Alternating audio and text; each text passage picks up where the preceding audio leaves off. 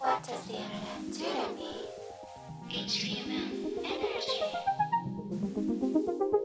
Find out what it's all about. HTML energy.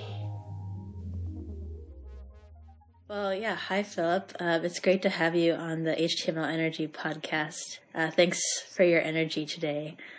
Cool. I don't have energy.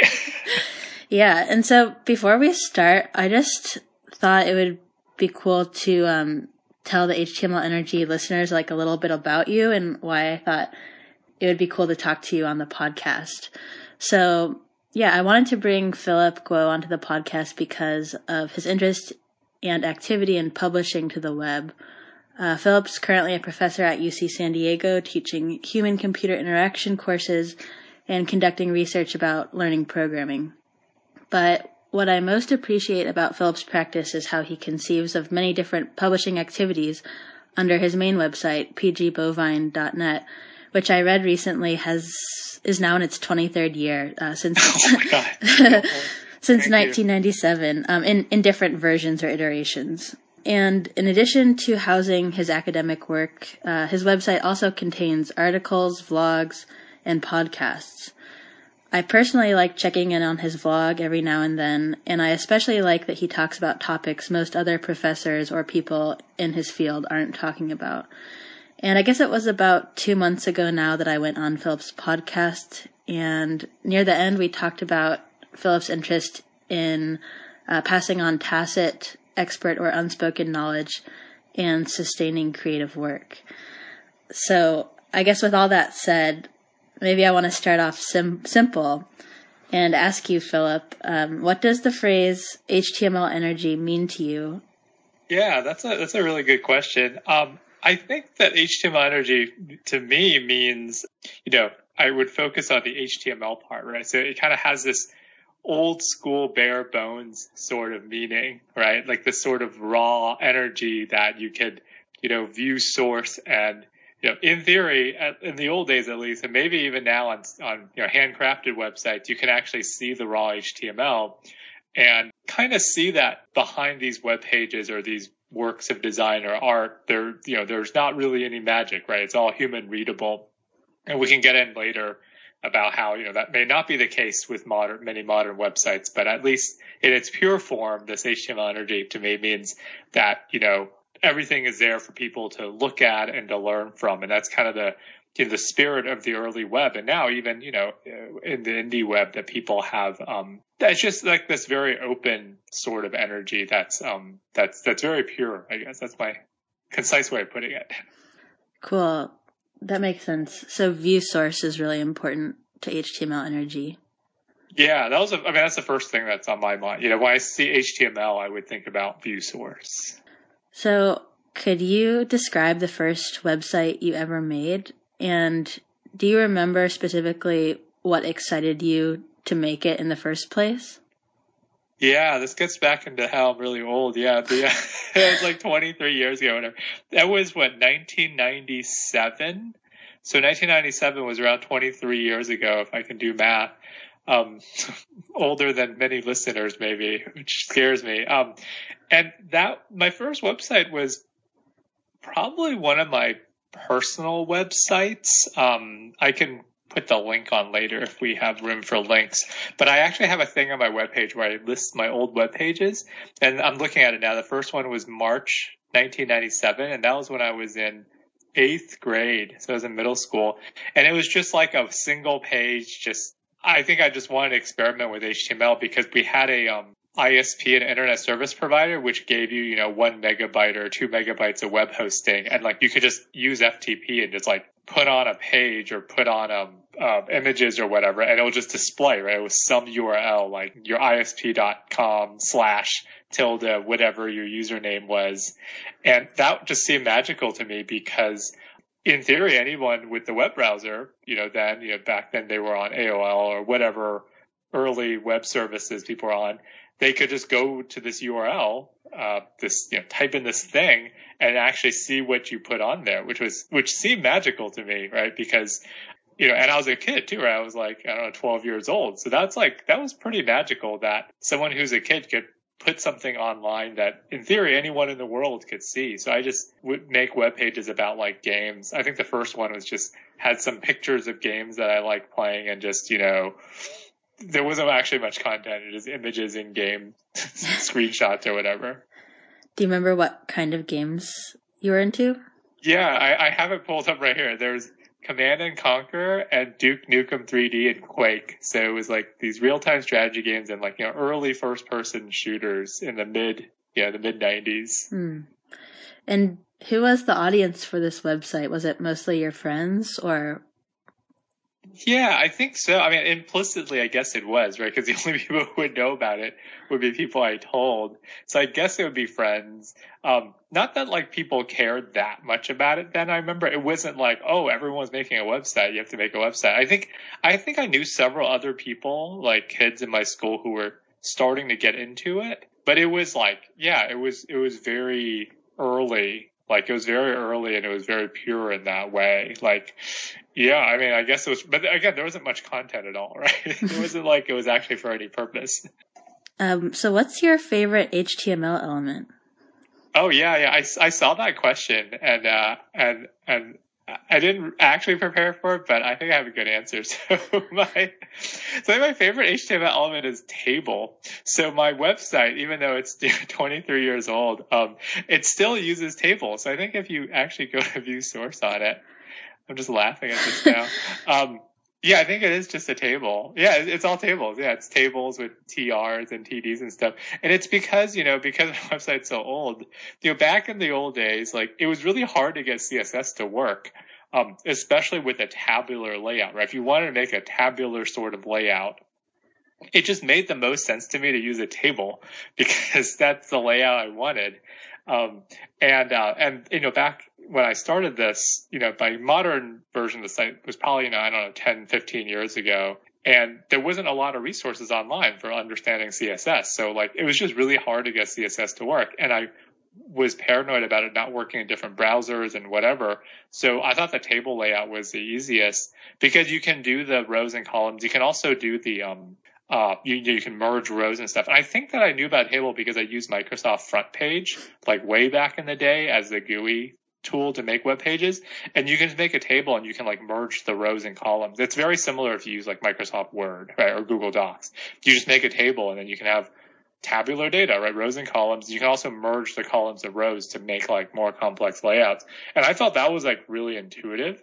So even when I hand wrote the HTML, I just used tables. So like, I didn't learn until years later that, this whole idea of kind of semantic markup, right? That like, if you're a purist about it, you really should not be using tables for things that are not data tables, right? Like, you shouldn't be using tables for layout. You should be using all the right CSS things. But I've just kept it since. So I guess table is my favorite.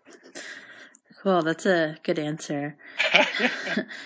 And your current website in its current iteration, could you briefly describe this website, and could you tell us a little bit about the evolution to how you got to this website? Yeah. So my current website is just kind of a dumping ground for mostly written articles.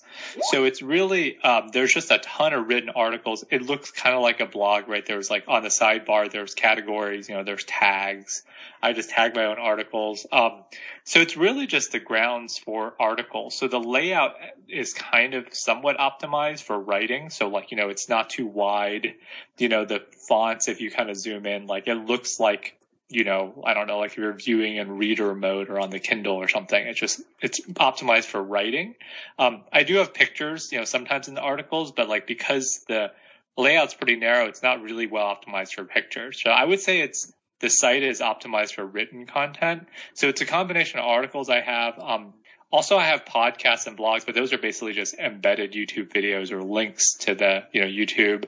And then I have my academic work also, which is my professional work. So I have a list of publications that links to the PDFs. I have my resume, essentially, teaching information and stuff. So it's sort of this like, mostly it's for written content, but it doubles as kind of my professional website as well. And like, I guess the evolution was as I got older, it became more about writing and professional stuff. And when I was younger, it was like more freeform, right? It was like I didn't have this kind of style, this kind of more rigid structure. It was just, I would just make pages on whatever and it just looked really ugly and pictures were everywhere. But that was, that was the early days. Mm-hmm. And your current website, how would you describe the HTML energy of it? Or does it have the same type of HTML energy as you would like it to have?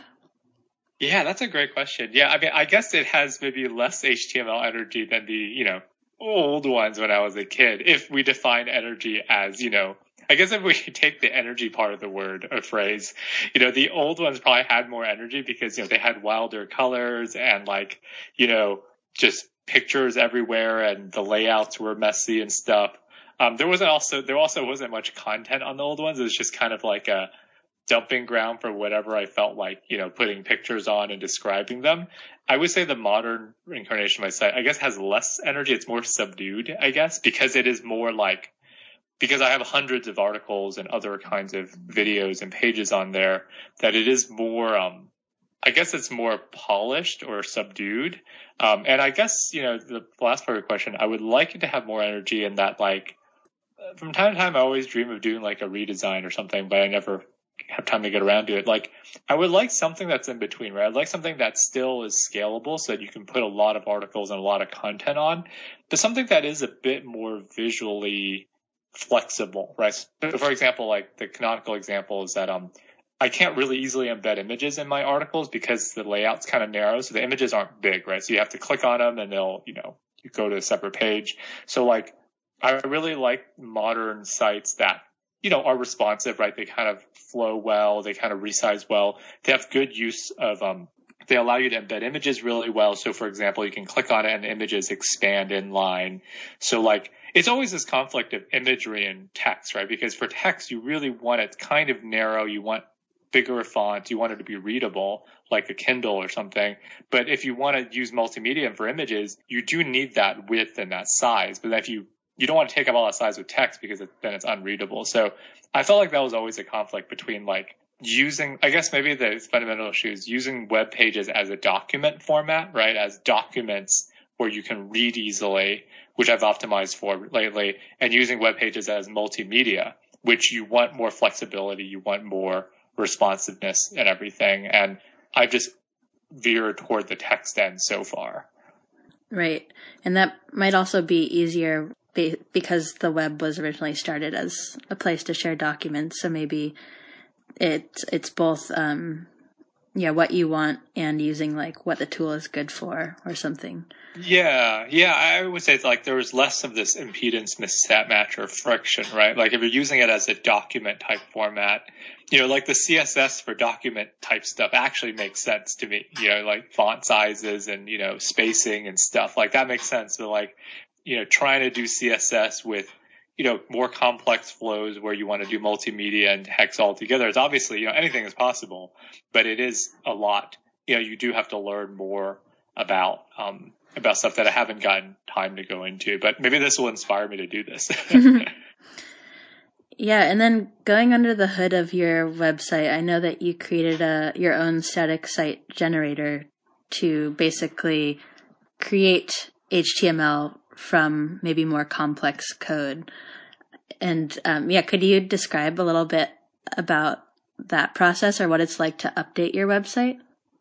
Yeah, so I made the static site generator years, again, showing how old I am, years before that was like a term, right? So like the modern incarnation of the site was probably 2006. So that was, oh my God, it's almost 15 years ago. It was right when I started grad school. So when I started my PhD program. At that time in 2006, I had maybe a dozen or so articles written, maybe 10 or so. And then I saw like patterns, right? Like every article has maybe some summary at the top. There's a title, there's like a date, there's a summary box usually, and then there's just like a bunch of text. And back then, I think I was just writing it manually in HTML and like a text editor. And I wanted to, I was copying and pasting a lot, right? Because like I had a header, right? I had like a menu bar, a header, like a sidebar also probably. And then I'm like, okay, if I wanted more pages, right? Like I should have something way to generate it. And I remember I was like, I had this thing where I was kind of against doing stuff on the server side, right? Like I was against, I'm not like against, but like I didn't want to do stuff like have a PHP site set up so you could, you needed Apache and PHP and all that configured so that you could do the dynamic site generation there. So like that, the traditional way to do it, at least back then, was to do it in PHP, which is actually very, it's kind of elegant, right? So the PHP solution is you need a server that can run PHP, on some web server like Apache, and you have to configure it, or your web hosting might support it. And then what you do is you make a PHP page that looks basically like HTML, except it has, PHP code that has a tag that says, go load this from the database and go load, I guess like WordPress probably work this way, go load this data and render on the page. And that basically, whenever you visit that page, it actually runs PHP code on the server to generate the page for you. And I remember I always didn't want to do that because like a lot of web hosting back then, at least the cheap web hosting, didn't support running scripts. It was just literally static. You have to upload your HTML, your images and stuff. I remember back in college, the web hosting then did not support scripting. You need to like get a separate service to do it. And I was like, I don't want to do it. So I always had this desire to do static pages, like pure HTML. So the way to solve that without using PHP or server-side rendering is to do a static site generator, which is basically means that you write code yourself and you run it on your computer to just generate all the hundreds of whatever HTML pages. So I wrote this set of Python scripts that I still run today. I mean, it's funny. It's like 16 years later. I still run it every day when I update the web page. The input format is basically like Markdown, which actually came out around then, showing how old I am. So the page is written in Markdown, which is, you have tags and you have, text and stuff. So that the article is written in Markdown. It feels very natural for me to write, right? Like it just feels extreme. It's like you're editing a piece of text. And then I have a little header that's in a YAML format. So YAML is it's like JSON, but more lightweight. So it has tags, like I say title : the title of the page, next line, date : whatever, or next line, summary : whatever.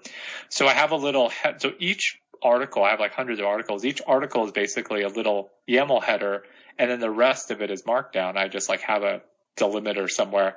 And my Python scripts just literally parse those text files. And it knows that the first part is a header, and it parses the YAML, and then knows the rest is Markdown, parses it.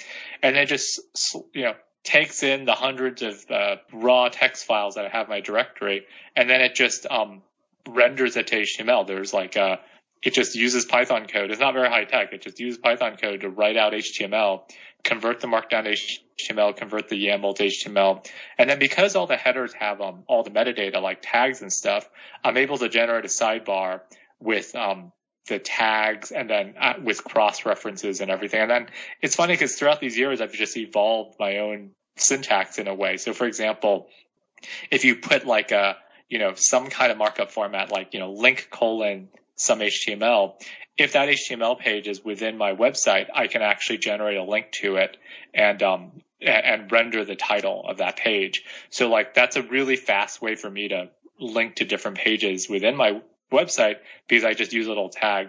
Another shortcut tag I have is publication. So like if I want to reference my papers, there's like a publication tag that if I reference one of my publications with, metadata in YAML format again, it will just print out the like title of the paper and like the authors and a link to the PDF. So like, and I just run it every time offline, right? I just run offline and then I just use a script to just upload it to the server, essentially something like rsync or something, just upload it to my server. So from the server's perspective, it's just like a few hundred HTML files and image files, and it doesn't need any kind of scripting. It's super reliable. Like I use like a cheap web hosting service.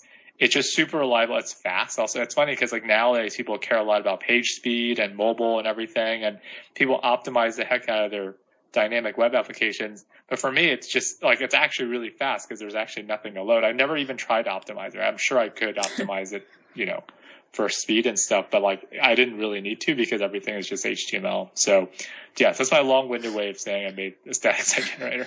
Oh no, that's all really fascinating. I'm wondering now, because today there are so many static site generators available for people to use, do you feel like it was valuable for you to learn, like kind of under the hood, how to make one yourself?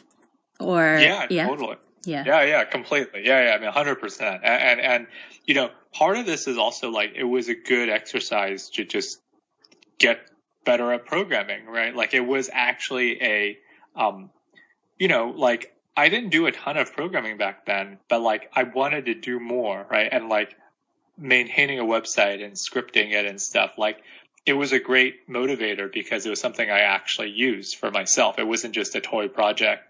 Yeah, I think it's absolutely. And it's like this idea of using code to automate things and to prevent manual duplication, right? And the reason I did this originally is because I literally just copied, like before having a generator, I would just write the HTML by hand and tweak it. And then I literally just copied and pasted. Like every page was just copy and paste, right? I would copy and paste and I would just change the body, the content. And if I wanted to change the header, like I would have to go and change it for all the pages, right? And so like whenever you recognize that there's this manual duplication going on, you can imagine using a program to solve that. And also like another thing that's nice about this static site generators is that you're processing text, right? It's all just plain text. There's no funny business going on. I guess this goes back to the HTML theme earlier. Like it's all just plain text, and you can parse it, you can generate it, and it's so flexible. And also the other cool thing is now that I have my own generator, like I can add little syntax or extra things. Another thing I added is like a link checker, right? Like I have like so many pages. I wanted to make sure that the links were all working. So it's all just in my giant script. I can generate all the pages and I can check that all the links I put inside all work. So all this stuff you could do with external tools, but I think that they're like, it's simple enough, quote unquote, that like it's within the realm of one person doing it and making this sort of bespoke or handcrafted artisanal, I guess, software for yourself. Like I think it's very valuable because it's within the realm of what you can do, right? So like I mean I wouldn't handwrite my own like I don't know, like video conferencing software or something. Like that would be silly. Like that's so complicated, you clearly want to use somebody else's. But for something like this, I think it's a great thing to do your own because you can customize it for your needs. That also reminds me of this indie web principle. Maybe you've heard of this, called manual until it hurts. And I think what that's about is I just think there's such a trend in automation today that it's helpful to first go through the actual work of like realizing that you're already doing something and you've been doing it enough times that you realize it would be really worthwhile for you to automate. But until you know that it's worthwhile to automate, I think it's almost good to wait on the automation. But it seems like you went through a process of being like, well, I've been doing this a long time, so maybe it's time to like make my own. Yeah, totally. I totally agree with that. And it's and also like it's about that feeling too, right? You viscerally understand why you're doing that, right? So like, nowadays, if people are starting up websites, there are so many options, right? Do you use a hosted service? Do you use, like Squarespace or Wix or, one of these hosted ones, these WYSIWYG things? Do you use a WordPress installation? And if so, do you host it with them? Do you host it yourself? What plugins do you use? Do you do a static site generator? People hear all these buzzwords of things, and then, you see these stories on Twitter about like, it's like, oh, I tried to install the static site generator, but like I can't install it, right? Because like it needs some Ruby thing, and then you go down this dependency chain, and you're like, I just want to make a website, right? I think I saved screenshots of this. Like I have this morbid curiosity of these things. So like, people are like, I just want to make a website and put it on the web in 2020. I need to put the static site generator. I need to like configure my web hosting, and like I can't even build it because it has some Ruby or Python error and stuff. And like, yeah, I think that this sort of doing it manually so you can sort of see what's going on at every step and then seeing, okay, there is this complexity bar here that I have over 10 pages that I'm duplicating. I should start automated somewhat, right? Instead of doing it from, if you have one page, you probably don't need to automate. Yeah, totally. I like that word you use, like a visceral, like almost like embodied reason for doing this automation. Cool. So I have a specific question about your website, maybe more holistically. Yeah, because we talked about how you have this goal or curiosity about how people sustain creative work.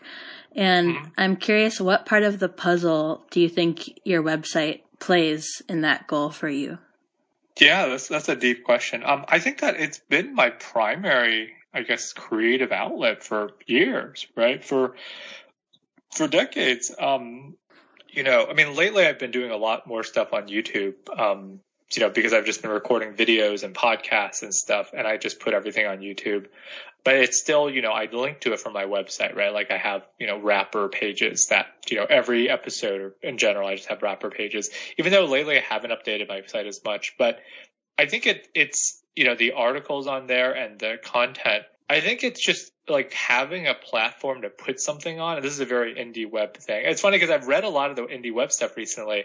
Again, it's showing how old I am, because I'm like, for me growing up, that was the web, right? All those things that they're talking about that they want to bring back. I'm like, wait, that was what I had, like, and I still have. And I mean, I think it's just this idea of having your own space to express yourself and to share. And I think for me, that ownership is important, right? That idea that talking about sustainability, I guess it's a different way of sustaining, but like literally sustaining this page over 20 or whatever years is only possible because I own the data, right? Like I have my own, all these pages are literally plain text sitting somewhere on my hard drive or my cloud backup with a bunch of pictures.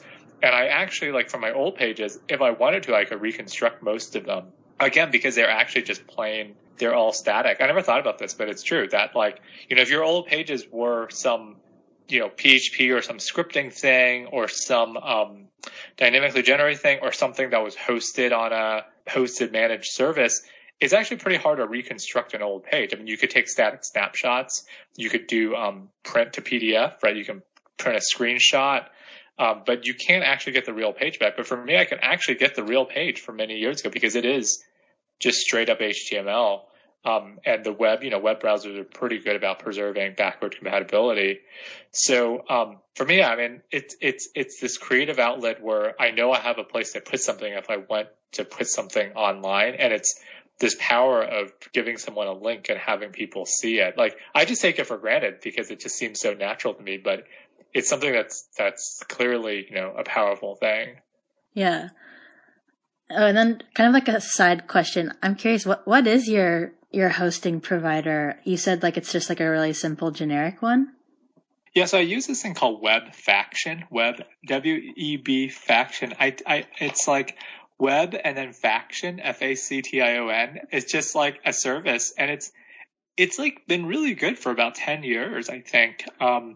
I got this because I was like tutoring somebody a long time ago, and like he just used Webfaction for some reason. I don't know, maybe he heard about it from friends or from tech friends and stuff, but it's pretty good. Like it's, it's like, I don't know, it's like $10 a month or less. I'm going to go to the website. Oh, it's $10 a month. Yeah. I think they just upgrade the storage or whatever, but it's like, yeah, it's $10 a month, and it's just good. And you can, it gives you, I mean, importantly for me, it gives you SSH access. So it gives you access to your, it gives you, like a Linux shell access, which is what I need, because I need to basically, my scripts will upload the content to the hosting service. So I need command line access. So that's what was important for a hosting service. And literally it's just there's a folder in there that's your public folder, and whatever you dump in there, it just shows up on your webpage. So it's pretty nice. That is nice. Yeah, I mean, it's like reassuring somehow to know that people who are in the field are using more simple hosting configurations. Yeah, as long as, I guess, it just needs to have SSH access for you, and it works.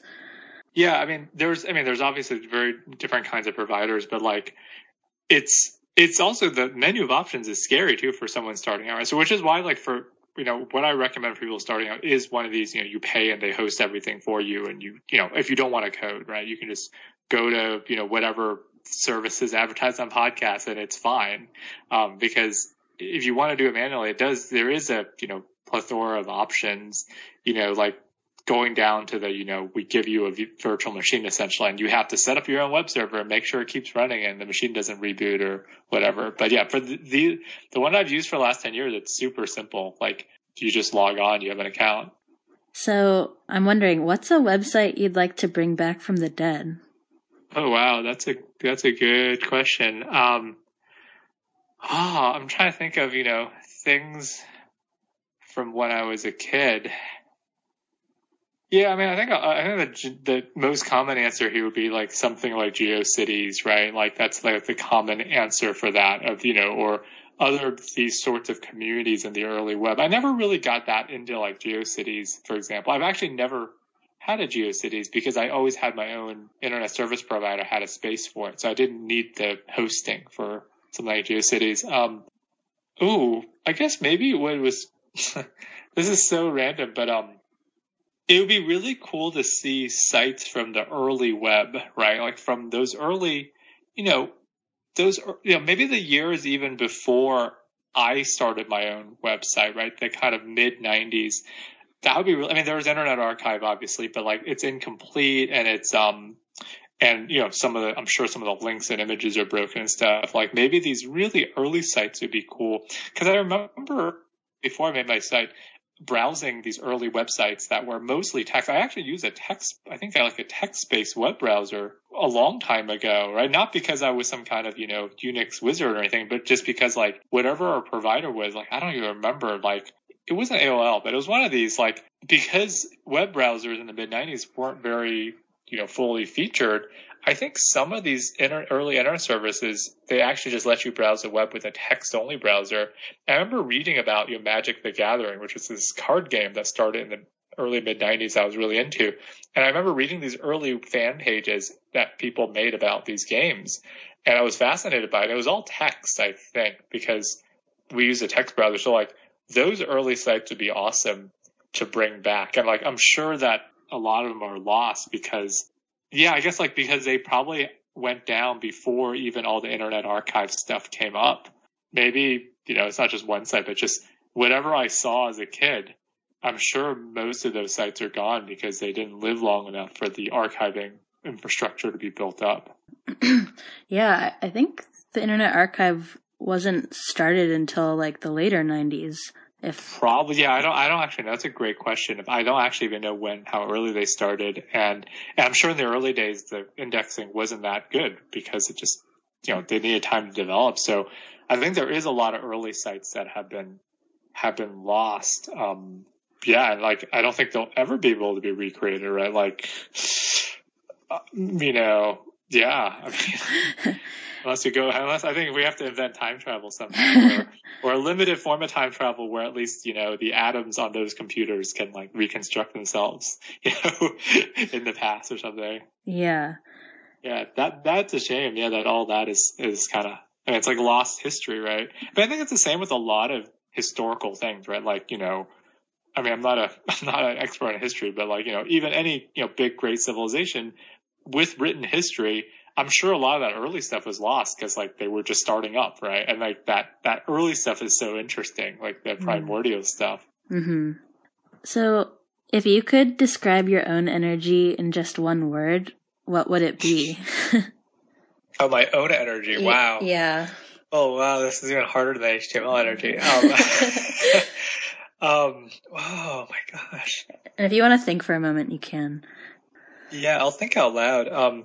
It's actually a very relevant question to the webpage stuff because I think we talked about this in my podcast a bit that like in the last however many years since I started my career as a professor, my homepage has actually been my professional page, right? It's like my professional biography and like kind of like preview of my publications and my research and blah, blah. It's because I wanted that to be the landing page because that's what is expected of, professors. Because when my colleagues look at it or potential students, or collaborators, that's what they want to see. So lately I've actually, if you go to my homepage, I've actually, put a picture of a dog on there and it says under construction because I've started the switch around to like go back to my roots of like my homepage should be myself and shouldn't just be about work. So I've started this evolution. Well, I mean, I guess it's not one word, but I would say under construction. So that's what's currently on my homepage. It literally says under construction as a throwback to the old days. And so I am currently in this transitionary state where I want my homepage to actually have that energy, I guess, of the old days and not just be like a resume, essentially. Yeah. Do you think it could play both roles?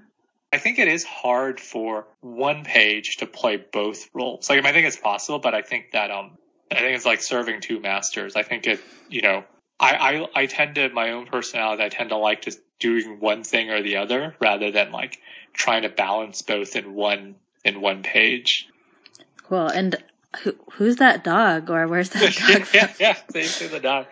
Yeah, so my new homepage is just a dog, and that's one of my friend's dogs from like childhood. And that photo is a black and white photo taken with a film camera. It was like a manual film camera, and that was for a photography class that I had in my first year of high school. And like, that was one of my favorite pictures from the class. And we actually, like, it makes me sound really old, but like, we actually did black and white film, and we actually had a dark room in the school that we actually developed the film and printed the film. So it was awesome. Like, yeah, speaking about doing stuff, by hand or end to end, like that was awesome. Like that, getting that experience of, you actually have to take the pictures. We had these manual cameras, like they were like, and you put the film in and you like spool the film, and then you have to take it out in the dark, right? And like put in these canisters, and you like put all these chemicals in there. It's probably like deemed unsafe today.